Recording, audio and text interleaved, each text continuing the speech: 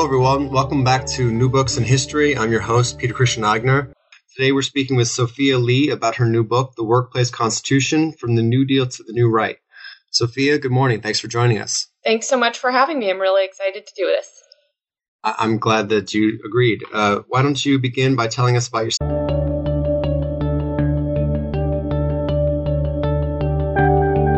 Hello, everyone. Welcome back to New Books in History. I'm your host, Peter Christian Agner.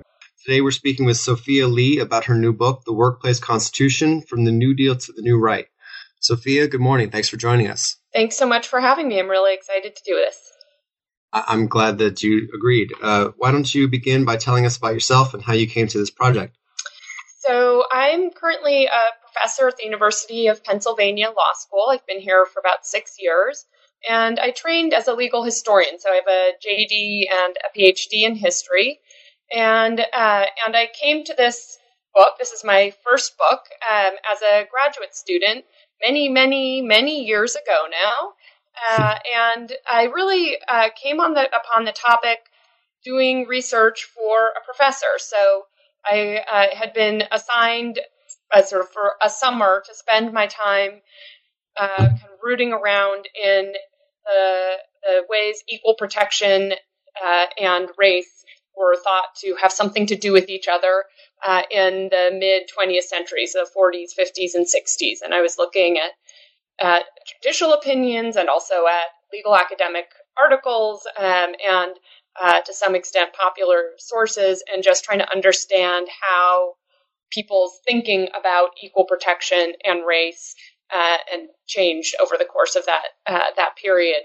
And one of the things that I was struck by was that there was so much more creative lawyering and thinking about how the Constitution might be used to address racial discrimination and where it might be used to address racial discrimination than I had been aware of. And this ranged everything from, for the legal people out there, Commerce Clause arguments having to do with public transportation, arguments about the Constitution barring discrimination in housing, many spheres of life other than public schools, which is sort of the dominant narrative of the NAACP's legal campaign against segregation in public schools during this period.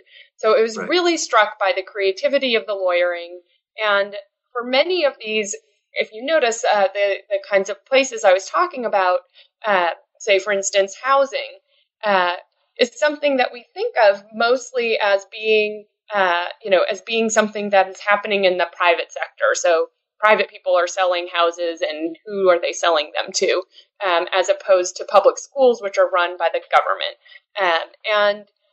And so what's striking about that is that people also traditionally, lawyers, think of the Constitution's rights-bearing provisions, the parts of the Constitution that give us some legal tools against racial discrimination, as being limited by what's called the state action doctrine, which is this legal rule that says that the Constitution only requires non-discrimination by the state and its agents, so not private individuals, which means I can discriminate against Peter all I want because we are just two private individuals.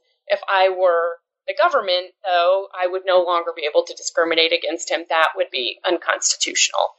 So one of the things civil rights litigators were up against was not only an idea that segregation wasn't discrimination, but also an idea that whatever constitutional rights African Americans had, they didn't extend to their interactions with private sector actors like homeowners. So one of the things that I was really struck by in reading this history was how creative civil rights litigators were at trying to reach those supposedly private forms of discrimination and not just targeting the kind of government forms of discrimination like segregated schools.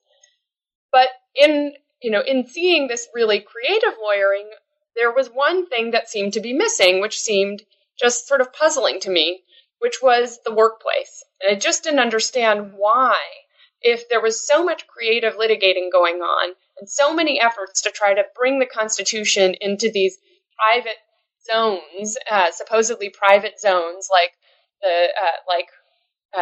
housing, why you wouldn't see that same kind of creativity going on in terms of trying to reach the workplace and discrimination in the workplace, especially given that workplace discrimination was one of the sort of major concerns that African Americans had in the sort of modern civil rights era, leading to things like the March on Washington movement and the efforts to try to get a fair employment committee created under the by federal law. So I really came upon this topic by seeing an absence, and at first I thought what I was going to be doing was telling a story about why there wasn't any effort to win constitutional rights in the workplace on the behalf of African American workers. And that was really the little seed that grew over the next 10 years into this book. And one of the first sort of big aha moments for me was figuring out that actually civil rights lawyers were trying to win constitutional rights against discrimination in the workplace. And it had all the hallmarks of creativity I had seen everywhere else. One of those was that they brought those claims primarily before administrative agencies and not in courts. And so one reason it seemed like it wasn't there was just that I wasn't going to see it very well if I was looking just in courts. Right. Another was that what happened as these cases moved up, even the ones that were brought in court, as they moved up the chain of the appellate courts, by the time they got to the highest courts, courts had sort of sanitized them of their constitutional claims. So it also took sort of digging more at the trial level to find these claims. But that was really the seed. It was an effort to try to fill it, try to understand an absence, and lo and behold, it ended up revealing this very rich presence, both, it turned out, on the part of civil rights advocates and their labor allies, and I later found out on the part of conservatives who were also trying to bring the Constitution into the workplace during this period. Yeah, well, I mean, there's a lot of historians who would have begun with that narrative.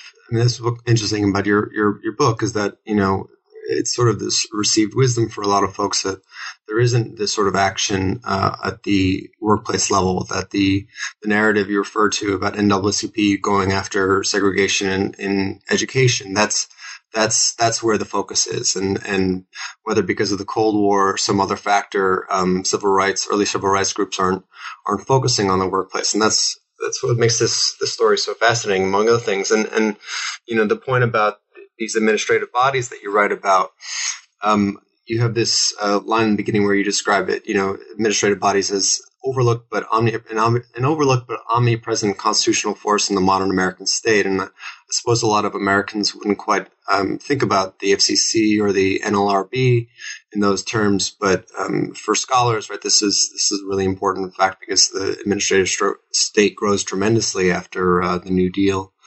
And it is a huge part of this story. Why don't we begin with some of the characters that you introduce here? You begin the introduction talking about a fellow named C.W. Rice, who you write did not know it, but set the stage for a 50-year struggle that has left Americans today with little or no constitutional protection in the workplace. Who was Rice, and what do you mean by that? So C.W. Rice was, I guess in some ways you'd say who he was would depend on who you asked. He had worked his way up in the early 20th century to a position of leadership in Houston's African American community. He ran a sort of labor service, which essentially meant he worked as a liaison, helping African Americans find jobs among the local employers, and he was a big proponent of independent Black unions. So he thought it was a good idea for Black workers to collectivize and to form unions, but he thought very strongly that they should do that in their own separate unions, not try to integrate into the, mostly all-white unions that were associated with the American Federation of Labor. And so what does that mean? So the reason I start with him as a puzzle, sort of a puzzle that sort of continues throughout the book, is because on one account, he was, a sort of a practical, sort of realistic leader of Black labor who recognized that if African Americans were going to be a minority in all-white unions, they were going to be discriminated against within the union, and it wouldn't really be a source of power for them. And so one version of him is he was sort of a somewhat, you might say, a sort of practical Black nationalist leader who really was pro-labor and seeking a path to greater economic power for Black workers. Another way to look at him was that he was really just a sort of a shill for white employers, and he was recruiting African Americans on their behalf to largely undercut unions. So the workers he placed might be strike breakers or something like that, and that his segregated Black unions were really just going to be employer-dominated company unions that were used to sort of divide and undermine worker solidarity in any particular workplace. And I would say at any point in time, you could find people in Houston's Black community who held both of those views. But I would say the prior view that really saw him as a champion of Black labor probably predominated more in the 20s and early 30s. And by the late 30s, increasingly to African Americans, both in Houston and nationally, he was starting to look more like an agent of maintaining the status quo rather than an agent of change. And in many ways, this is also how the workplace constitution has been viewed over time. These two sort of ways of seeing what it would mean to have constitutional rights in the workplace.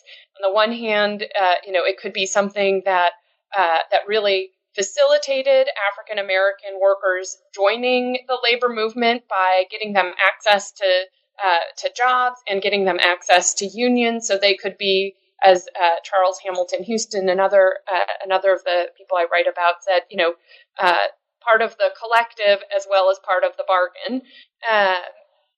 Or the workplace constitution was really a sort of individualizing rights-based tool that largely benefited conservative forces and hurt labor. And throughout the entire history I talk about in the book, you could find people who would give you both those accounts of the workplace constitution. And indeed, I think today, if we talked about the future of the workplace constitution, you would find people who would take both those positions on whether or not a workplace constitution is a good thing for workers. And so Bryce, he really captures that kind of puzzle in his own lifetime, and I think illustrates this kind of puzzle about the workplace constitution that I wanted to spool out across the rest of the book and leave readers with in thinking about today. Yeah, I mean, Rice is facing, a classic dilemma where, racism has been this poison in American labor history and legal history. And, on the one hand, he's, in the 20s, what he's advocating makes sense. There's this brief period in the 1880s and the 1890s where unions like the AFL are cross-racial, and they're trying to organize all races of workers, and that quickly disappears. And so the idea of all Black unions makes sense. But when we have this sea change with the New Deal era, with the Wagner Act and other laws, that unions now have exclusive representation. to negotiate for all workers, which is a bad deal for Black America because these local unions have control. They're federalist, they're organized federally, and they're vehemently racist.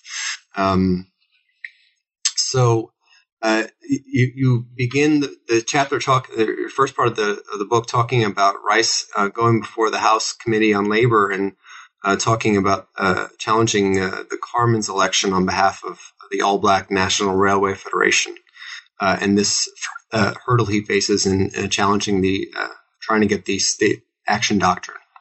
So you've touched on some of the major transformations that happen in the New Deal that really shift the ground under people like C.W. Rice. So the passage of the Wagner Act and the Railway Labor Act, which together for the first time ever give workers a legal right to organize and require employers to bargain with a union that can show sufficient support among its workers, really just transforms unions from where they had been, which was organizing a small minority of workplaces, to just massively increasing over the next really up 20 years, to the point where by 1955, 1 out of 3 non-agricultural workers is a member of a union. So the 30s are just at the very beginning, thanks to these New Deal laws, of this massive increase in unionization, and along with that goes this question for African Americans of how to really position themselves vis-a-vis this massive growth in union power. Given that historically, while there had been moments where it seemed like there might be sort of opportunities for interracial union organizing, the dominant history had been circa 1930, one in which unions were almost exclusively, many unions in their constitutions were white only, and weren't just sort of formally white only, actually used their power to exclude African Americans from whatever type of work they controlled. African Americans sometimes were used as strike breakers. So there had been this long period of tension and hostility between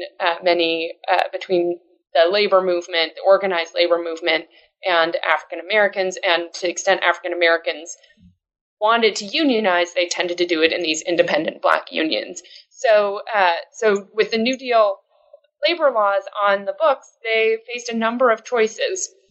One was, one approach that some people like A. Philip Randolph, who was the head of the Brotherhood of Sleeping Car Porters, a mostly African-American union on the railroads, his approach was to say, look, the way African-Americans have to win equality in the workplace and and from unions is from within. And so he actually affiliated his union with the AFL and sought to win equality from within the labor movement.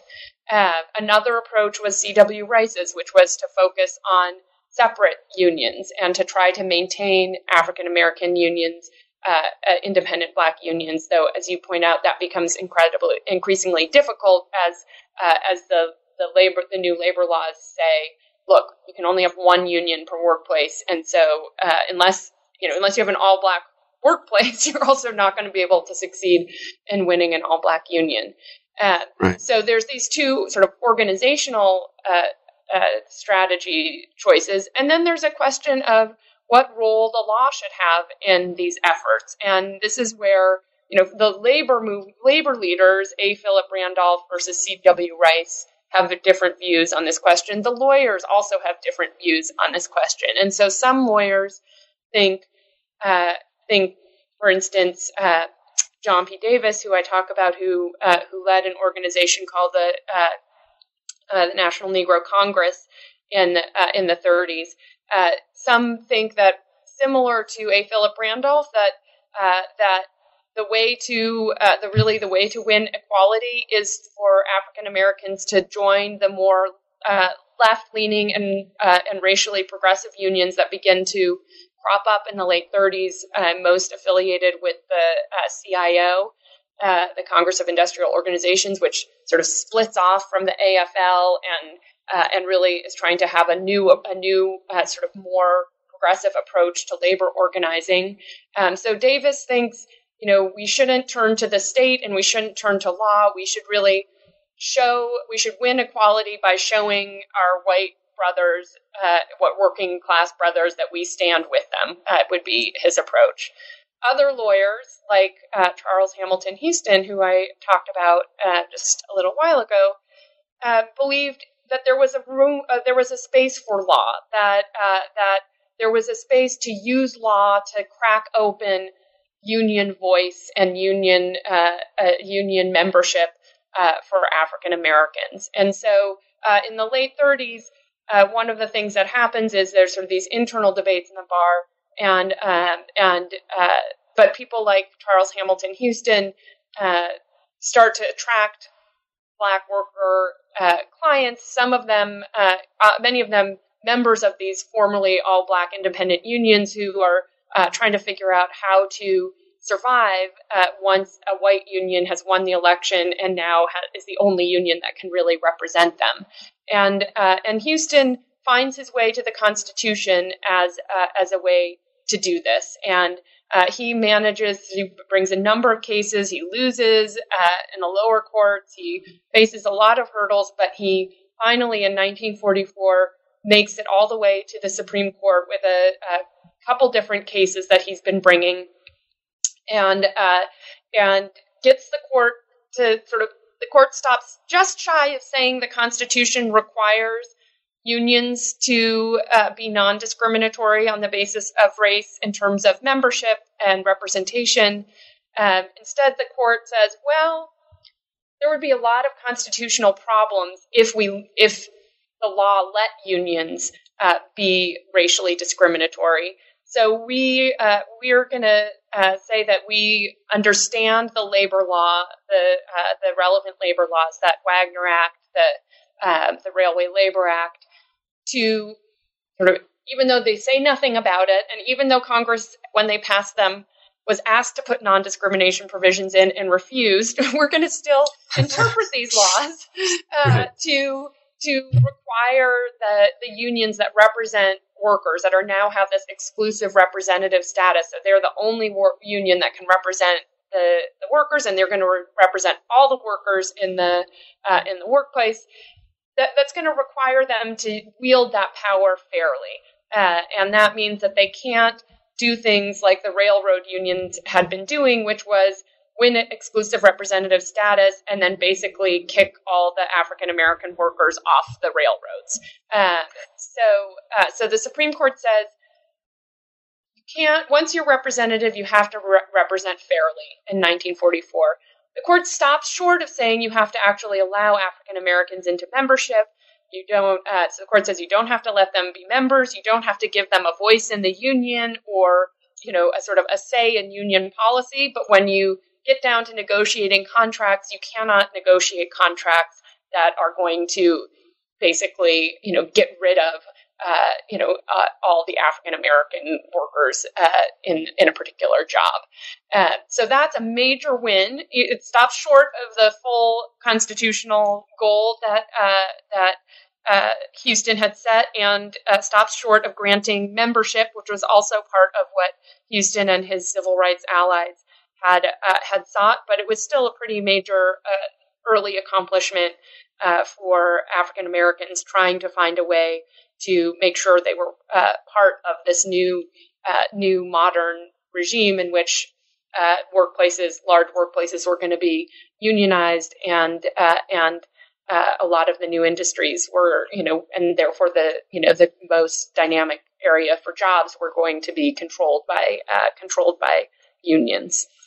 Right. So, Houston marks this shift. The courts understand these railroad cases, the Steele and Tunstall, that Houston brings forward as narrowly circumscribed statutory or fiduciary duties, not the broad, what you call the liberal workplace constitution, right? that Houston has sort of like cleverly repurposed, from anti-New Deal arguments in defense of this new state. But it marks a shift from folks like Rice, who had embraced the liberty of contract doctrine, right, that had been associated with business and used by the Supreme Court to strike down progressive legislation, which is where we get this term, the right to work. So Houston and these folks are arguing that there's a right to work or a sort of duty of fair representation that unions have as state actors, right? So he's trying to win a place for blacks in this new gigantic world of union labor. Important pivotal moment, I think, for civil rights advocates like Houston, who are actually, they're not opposed to labor. They think that labor is actually, going to be a very important ally for for African Americans seeking civil rights. They're really they see the power of the sort of mass action model of unions. So they're, unlike someone like Rice, who's very skeptical of the new unions, the CIO unions, very skeptical of the New Deal. These guys are, they're pro New Deal. They are, think that while it's not perfect, there's a lot of good in the sort of growth of these various New Deal programs, and a lot of potential for a very powerful alliance in the new expanding labor movement. And so the trick for someone like Houston is to find a way to use the Constitution to not seem like it's part of this long history of employers turning to the Constitution to crush unions or to get rid of sort of labor-friendly laws, but actually to sort of try to find a way to use the Constitution in a way that is about empowering and maybe perfecting the New Deal labor regime rather than trying to thwart it.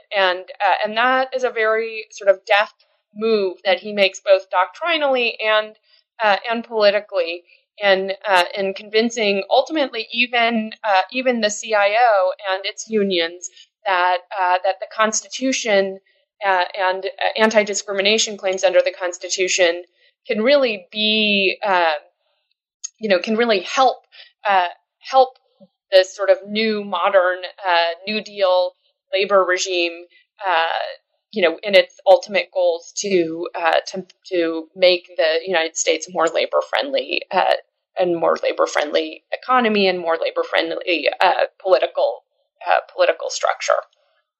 Right. I mean, and labor was leery of what you call a judicially enforced constitution as well, because the courts had this long history of striking down all these pieces of legislation in their favor, right? So by the end of the 1930s, they're moving away from this old vision of industrial democracy that involves the state to collective bargaining, right? To private contracts as where all progress will be, right? Industrial pluralism is the term that they're using. Yeah, and so they, it really comes to the point where in the 40s. I mean, so it's interesting. I think it's very important. A lot of the book is about sort of premised on remembering that we tend to talk about these blocks: the civil rights movement, the labor movement, conservatives, as if they are homogenous and unified. And the book really tries to point out and remind that these were internally contentious coalitions that had very different views of things. And one thing that is important to note was that this idea that there might be constitutional rights that required unions to be non-discriminatory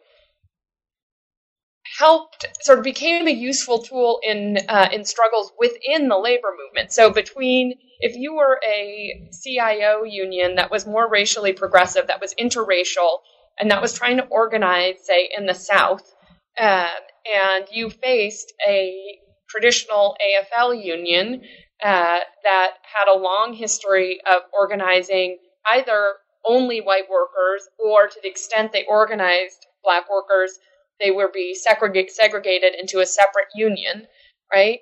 For the CIO as an interracial union, the idea that unions had to couldn't discriminate actually became a useful tool for them in their battles against these traditional AFL unions, because they could now say, well, even, and this happens in Chapter 2, one of the most racially progressive CIO unions loses an election at a tobacco plant in the South, and they lose it to this traditionally all-white AFL union that had said, well, if the African American, if they win the election, they would segregate the African American workers at the plant into a separate union. The CIO loses that election and then turns around and says, well, but the Constitution won't let you, the federal government, recognize this AFL union as the representative for these workers because it discriminates. And so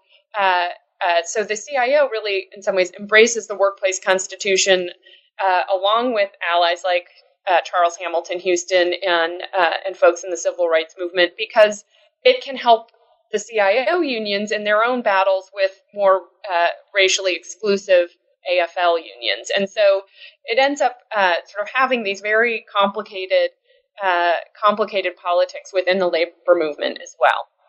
Yeah. And it's, at the same time that this is going on, we have, the anti-New Deal forces, the anti-labor forces they have not disappeared. They are organizing as well, right? Which gets us to Cecil B. DeMille. Yeah, Cecil B. DeMille is a really, one person said, it's too bad you can't have a Cecil B. DeMille for every chapter, because he's a very colorful guy. Yeah.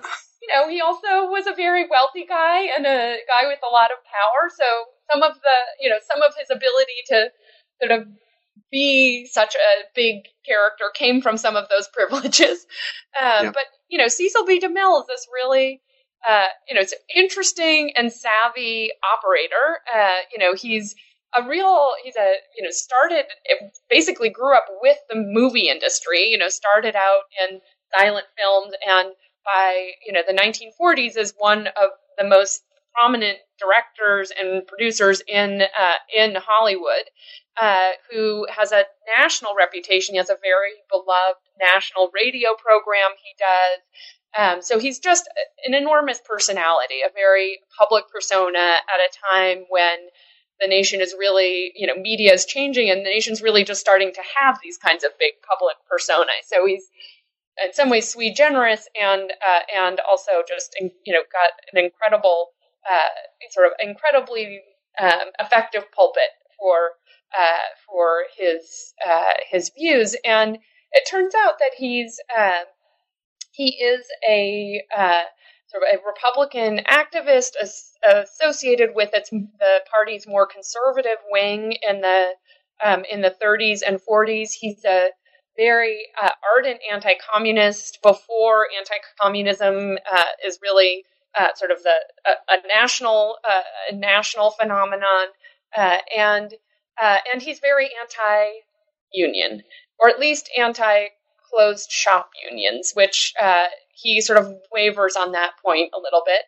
And he's a member of a union himself, because in order to host his radio show, he has to be a member of the American Federation of Radio Artists, because they have what's called a closed shop agreement with the studios, which says that the studios can only hire people who are members of their union to be radio artists.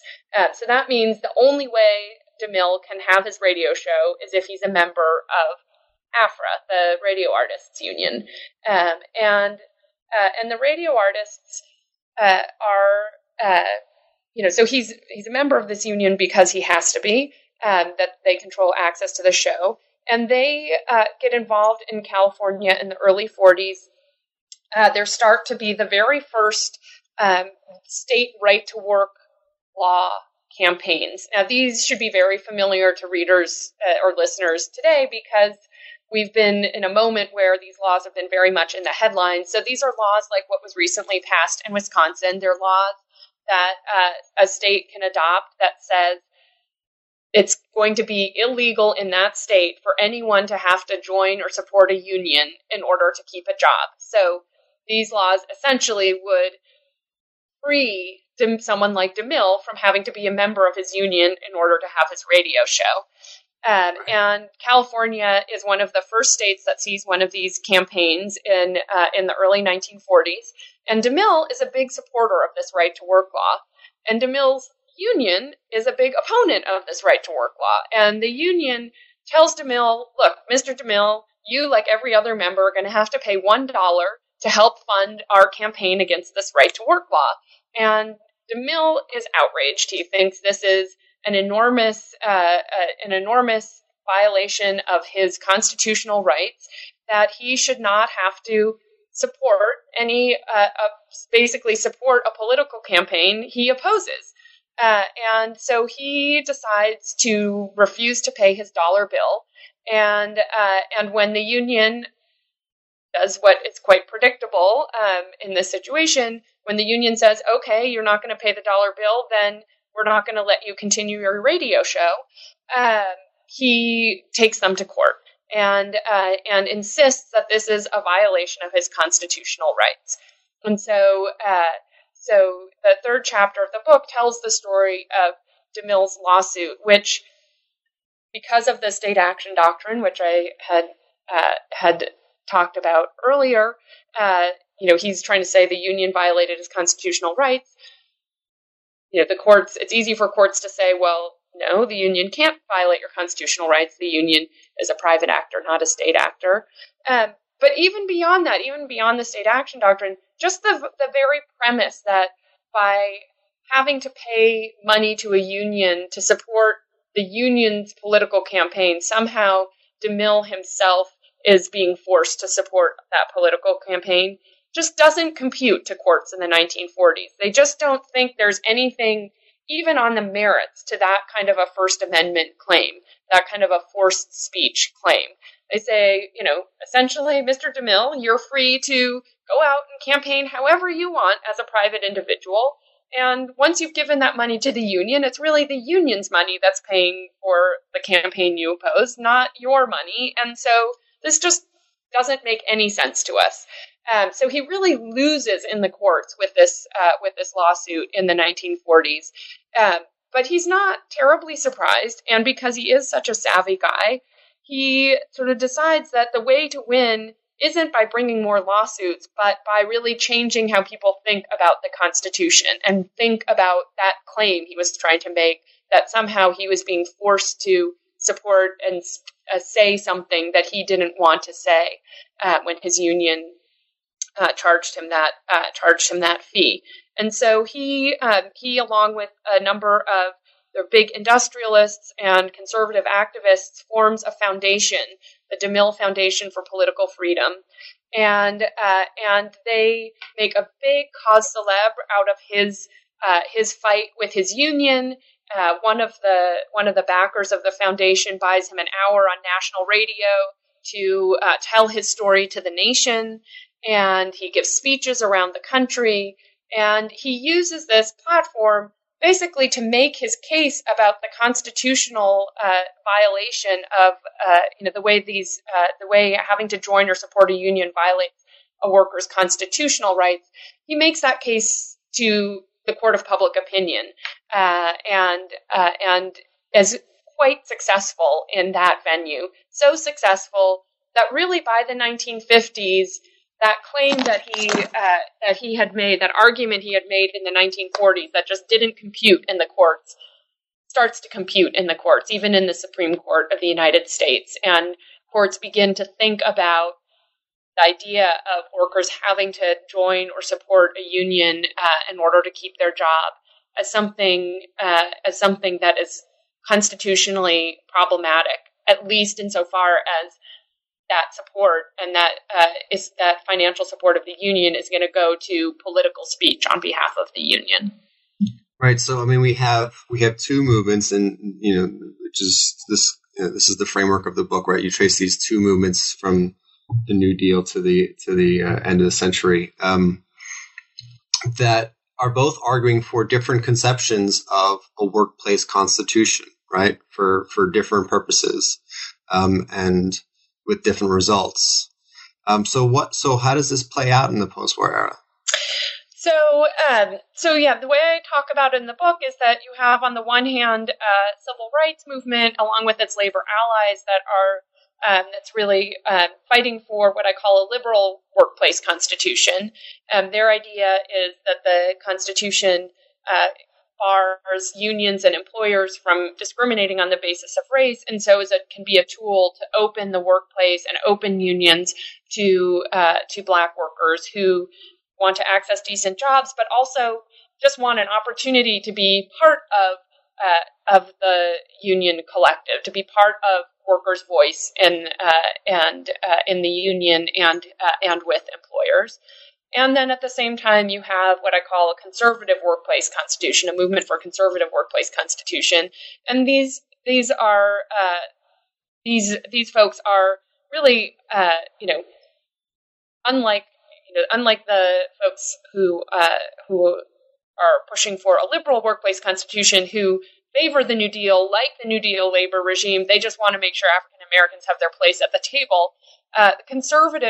The folks who support a conservative workplace constitution come out of, growing out of those who are deeply opposed to the New Deal state, who, and particularly its labor regime, want to see these laws undone and see the workplace constitution as a tool to that end. By being able to win the right to what they call the right to work without having to join or support a union. And their ultimate goal with this is really to get rid of the kinds of agreements that unions had often entered into that would require all workers to join or support the union that was going to represent them. And DeMille was quite explicit. This was basically about defunding the labor movement, and so it wouldn't be able to exercise the kind of political power that it was exercising. Right. So you have these two movements pursuing these two different versions of the Constitution, and pursuing a workplace constitution to two very different ends.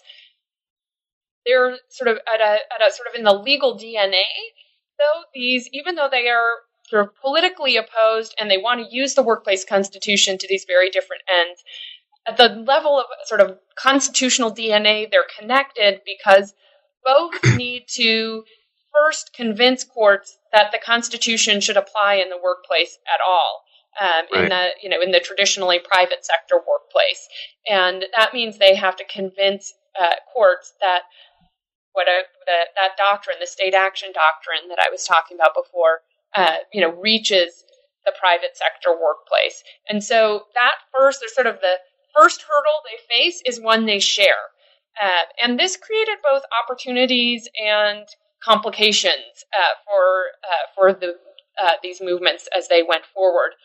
It created opportunities in that they could sort of because the very fact that they share a hurdle, if one of them gets over it, it's going to help the other one essentially. So let's start with the liabilities for the civil rights activists. This created complications because they were very closely allied with labor, and they didn't want their claims for a liberal workplace constitution to inadvertently hurt the very unions they were trying to get access to. And it would if they made it over the state action hurdle, and then the right to work movement was just able to leap along behind them because of that, because of their success. So this sort of unity in the DNA created problems for civil rights activists, but it also created opportunities. It created political leverage. So what started happening in the 1950s as the right to work movement took off and was having more success both politically and in the courts, is that some African Americans would sort of use the threat of possibly joining forces with the right to work folks as a way to try to put a little more fire under the seats of labor leaders to do more to address racial discrimination in the labor movement. This similarity in the DNA also created opportunities for the right to work movement, which started out really, a lot of the sort of early laws that were adopted in the South. A lot of the big actors early on in the right to work movement came out of the South and were closely associated with white supremacism. And so by the 1950s, the right to work movement really had a reputation right up there with the John Birch Society of being sort of one step away from the Ku Klux Klan. And what they began to discover in the 1950s was they could sort of make unions' racial discrimination, a right to work argument, right? So they started making arguments like, Black voters, African American workers should be for the right to work because we are going to liberate you from these racially discriminatory unions. And in the 50s, 60s, and 70s, the right to work movement more systematically and with increasing sophistication made arguments that really aligned the right to work with not white supremacism, but with the civil rights movement itself and African Americans' civil rights.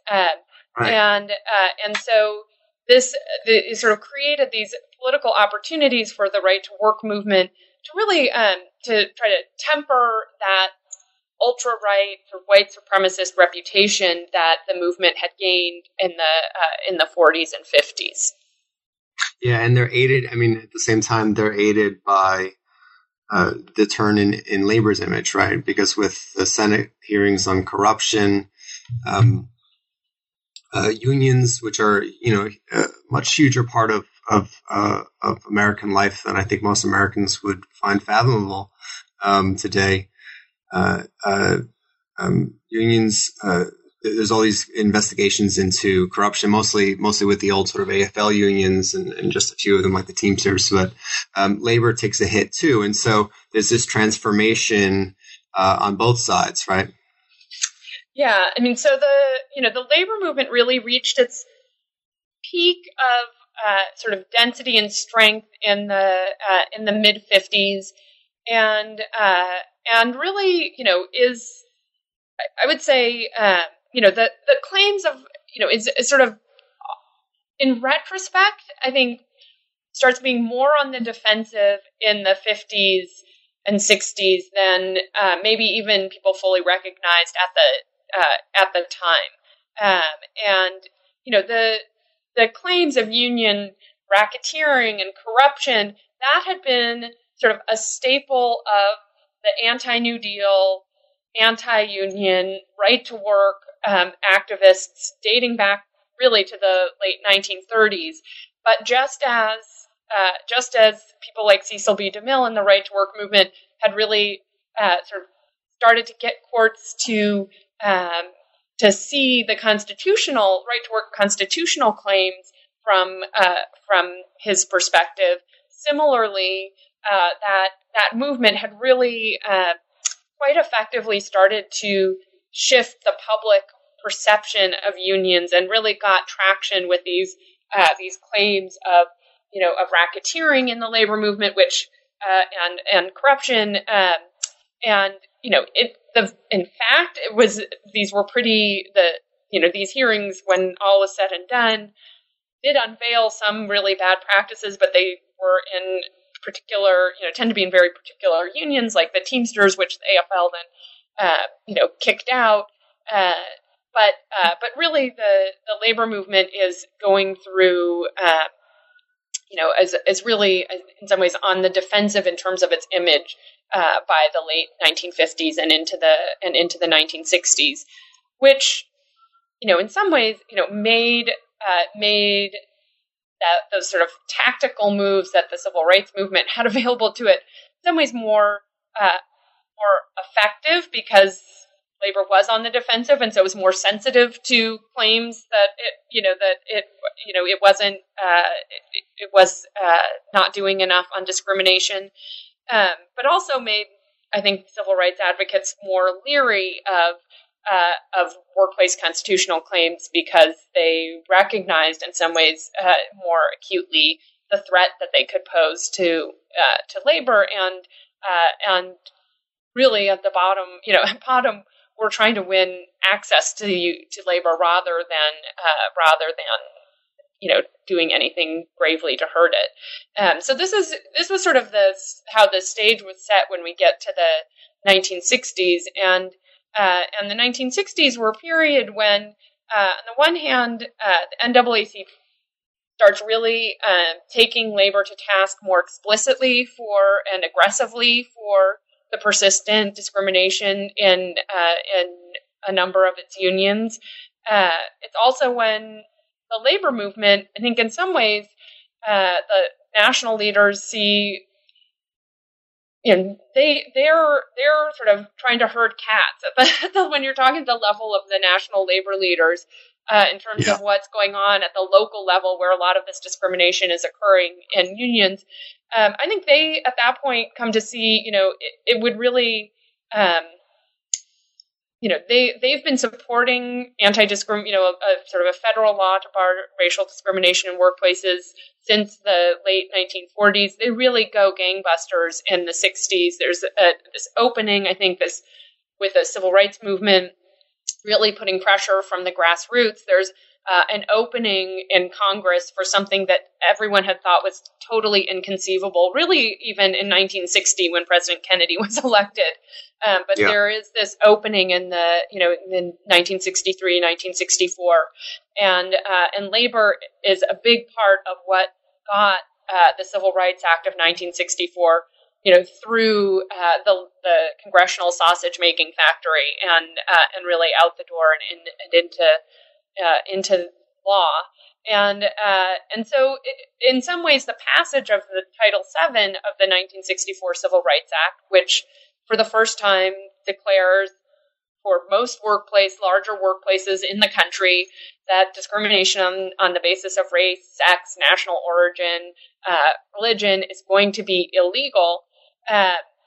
In some ways, I think most people would expect that this would put an end to the liberal workplace constitution. Right now, you've got a statute. You can bring your claims under that statute, and you don't have to mess with this. It's a politically volatile issue of the workplace constitution to address these issues of racial discrimination in workplaces and unions. And one of the things that was surprising to me in the history is how much that doesn't end up being the case. It doesn't actually lead to the end of the workplace constitution, but it does mean that the workplace constitution, the liberal workplace constitution, really migrates into administrative agencies. And so you get, during this time, a really big push in the before the National Labor Relations Board to have more robust anti-discrimination policies in the way that it applies to employers and to unions.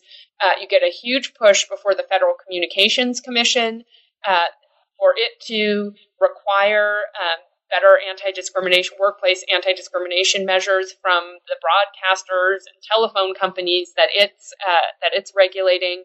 Really get a push in the late 60s and early 70s by civil rights advocates in front of pretty much every major regulatory agency that they adopt rules that will and regulations that will require equal employment among the entities that they regulate. So even something like the Securities Exchange Commission sees, efforts like this. So it's really kind of surprising, and it's interesting to think why. And part of the reason is that, today Title VII really dominates the field of anti-discrimination law, but it's hard to remember that when it was passed, as much as it was a monumental achievement, there were a lot of ways in which it didn't really do everything that civil rights advocates had hoped, and there were a lot of concerns about limits in the law. Right. It was the agency tasked with implementing it was small, underfunded, very weak, and so there was in the early years, nobody knew that the courts would ultimately enforce it so robustly. So really, for a good 10 years after Title VII was passed, I think civil rights advocates were not putting all their eggs in that basket yet. They were really wanting to try to continue to pursue many methods to create pressure on the federal government to create anti-discrimination law. And it turned out that the liberal workplace constitution was a very effective way to do that in front of these administrative agencies. Yeah, I really enjoyed that chapter on the FCC and the gains that were made by the civil rights movement in the 70s in that area.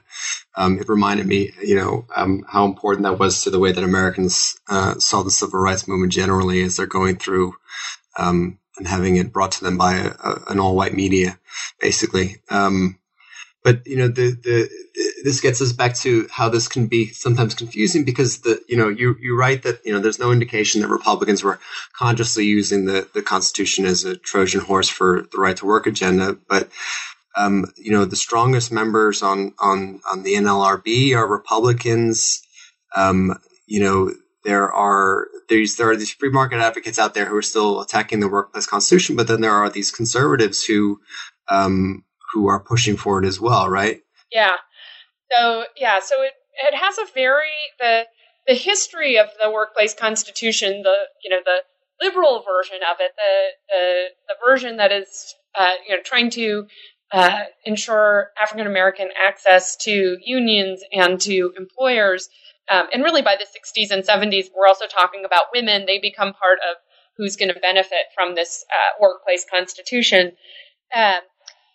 The internal dynamics on these agencies end up being very, very politically confounding. So that on the NLRB, for instance, it tends to be the Democratic members who are opposed to the agency adopting more robust anti-discrimination laws and essentially ultimately say, like, maybe we should just leave this to Title VII of the Civil Rights Act and the Equal Employment Opportunity Commission charged with implementing it and not get into this stuff ourselves. And the strongest proponents of strengthening these laws are Republicans.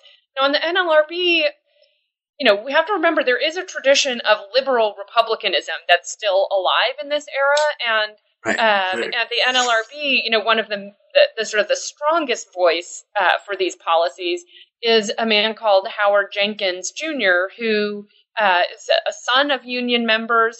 He's from Denver, Colorado. His dad was in the Postal Workers Union. He's African American. He ends up teaching law at Howard Law School and being involved in a lot of the sort of the war rooms that the NAACP would have in the 1950s with their big civil rights cases before they go to the Supreme Court. They sort of bring in all the great legal minds to moot the arguments and things like that. So he's very much a part of the civil rights movement. He comes from a labor-friendly tradition, but he's also a Republican from an era in which most African Americans were Republicans because Democrats were associated with Southern Democrats and were seen as, the party of white supremacy. And so someone like Jenkins, I think, he certainly has political supporters who are sort of free enterprise, right to work folks. But I think he's really coming at this issue from a deep belief in civil rights and out of that Republican tradition that sort of saw itself as the party of Lincoln. And I think the other, really his closest ally, Republican ally on the board is similar. He was sort of a moderate management side lawyer. He's not one of these far right, really anti-union activists, but he is also a Republican.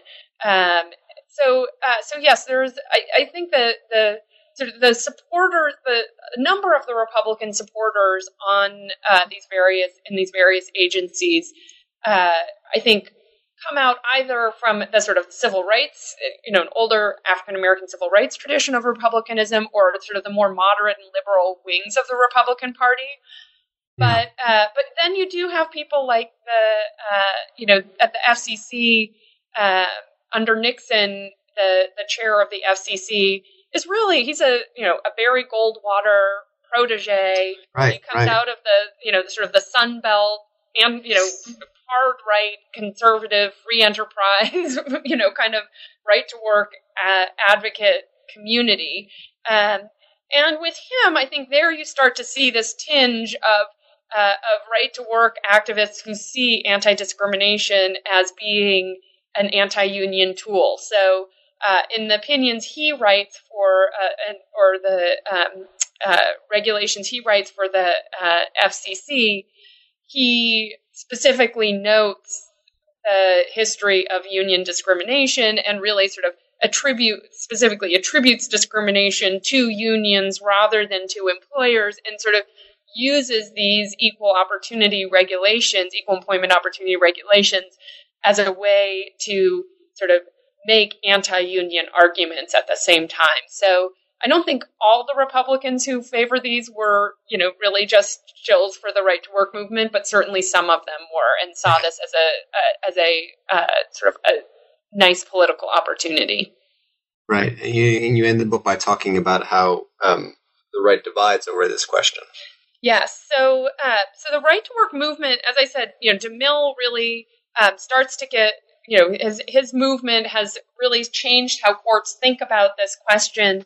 And the right to work movement racks up a number of court victories over the 50s, 60s, and 70s. So first, they get the Supreme Court to, in many ways, like civil rights advocates' first win before the Supreme Court, to sort of say, well, it would raise a lot of constitutional problems if the labor laws let unions require the workers they represent to support their political speech. So we're just going to interpret the Railway Labor Act, not to do that. So we're going to interpret the Railway Labor Act to say if workers want to withhold their dues from unions' political speech, they have a right to do that.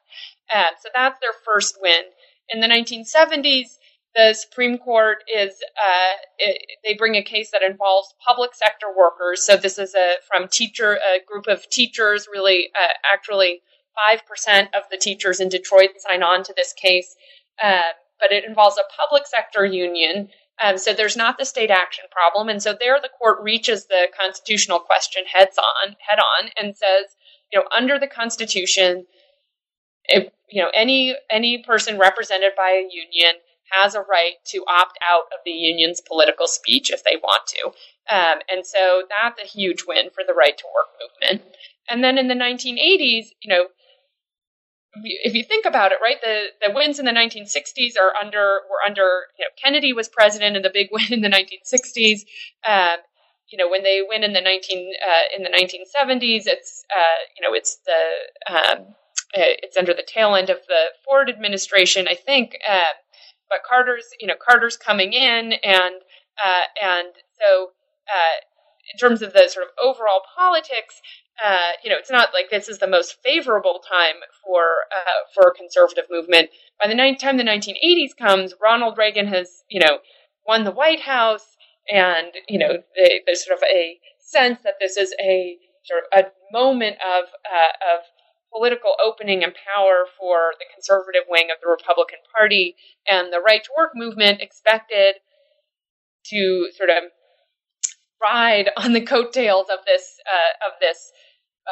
movement that they saw themselves as helping to this political power they saw themselves as helping to achieve, and so they bring what is really sort of their biggest and most important case, which is a case to try to challenge the union security agreements, these agreements that say workers have to join or support a union to keep their job. In the vast majority of workplaces that are organized under the National Labor Relations Act, the Wagner Act, the New Deal labor law that was passed in 1935. So they've gotten it under the Railway Labor Act, but that just deals with the railroads and airlines.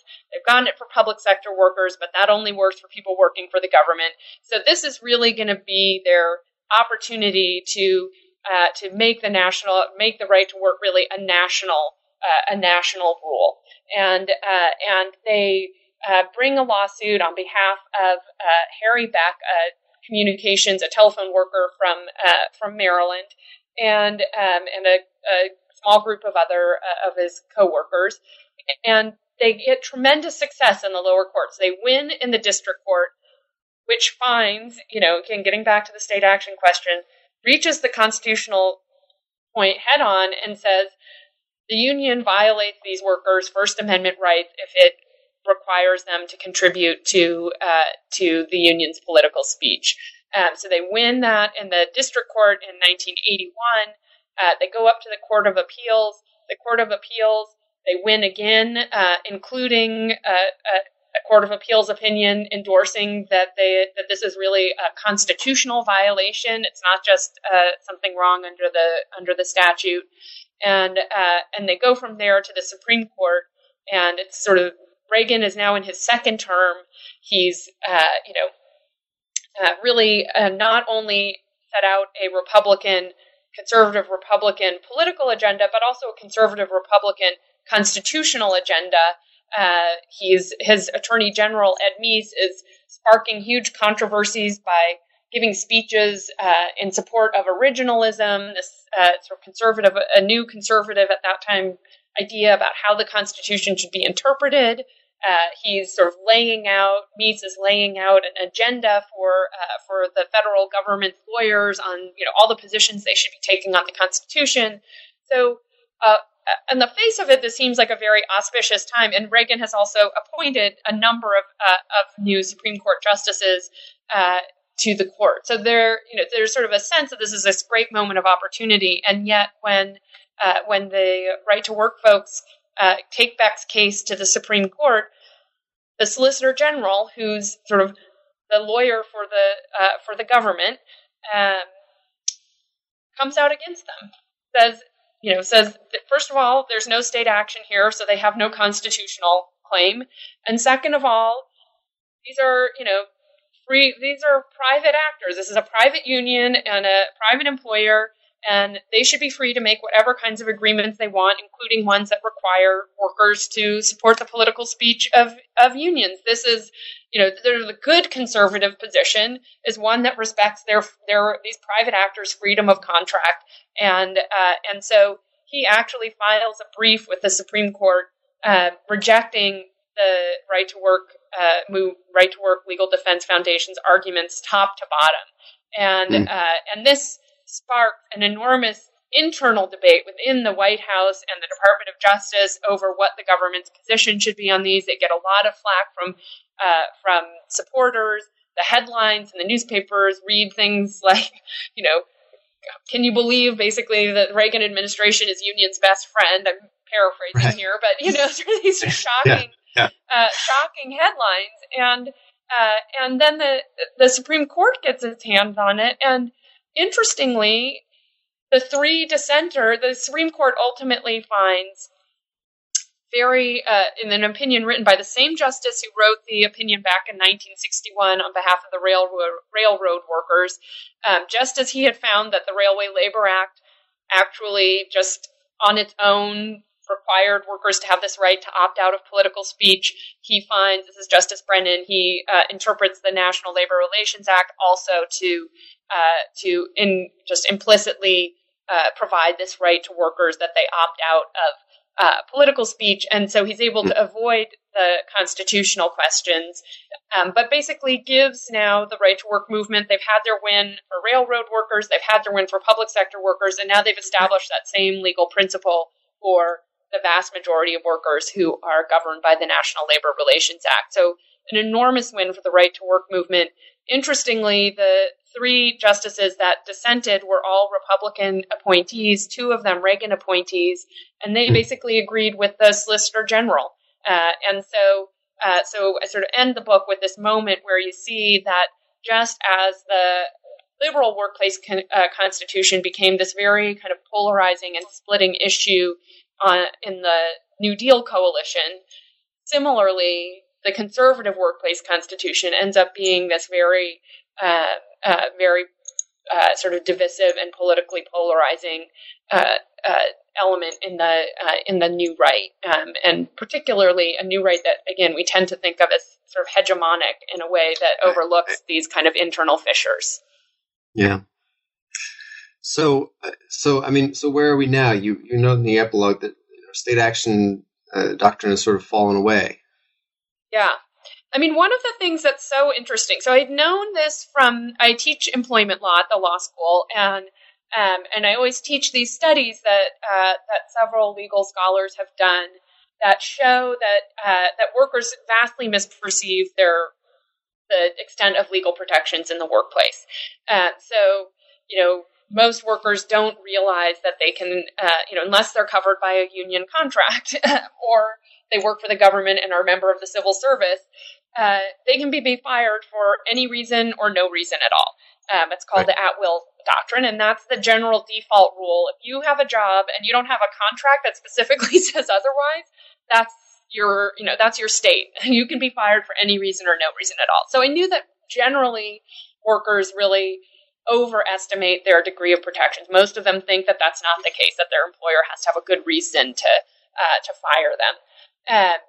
But I was curious what people thought particularly about whether they had constitutional rights in the workplace. And so I actually worked with a psychology PhD student, and we created a survey and sort of surveyed people about their perception of their constitutional rights at work. And it turns out, quite similar to the findings about legal protections generally, most people thought that they had constitutional rights at work. And to the extent that they did think they had a constitutional right at work, they didn't think it mattered whether who they worked for was Bank of America or the city of Philadelphia. So they had no sense of the state action doctrine and how crucial it is in terms of limiting constitutional rights.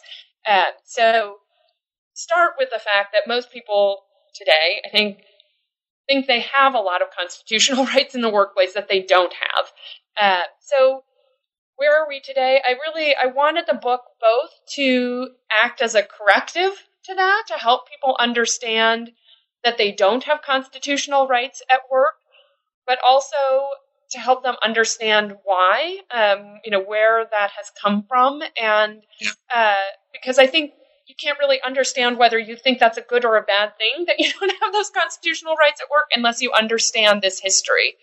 Right. So where are we today? Today, workers, unless you work for you work for a public employer, you don't have constitutional rights at work.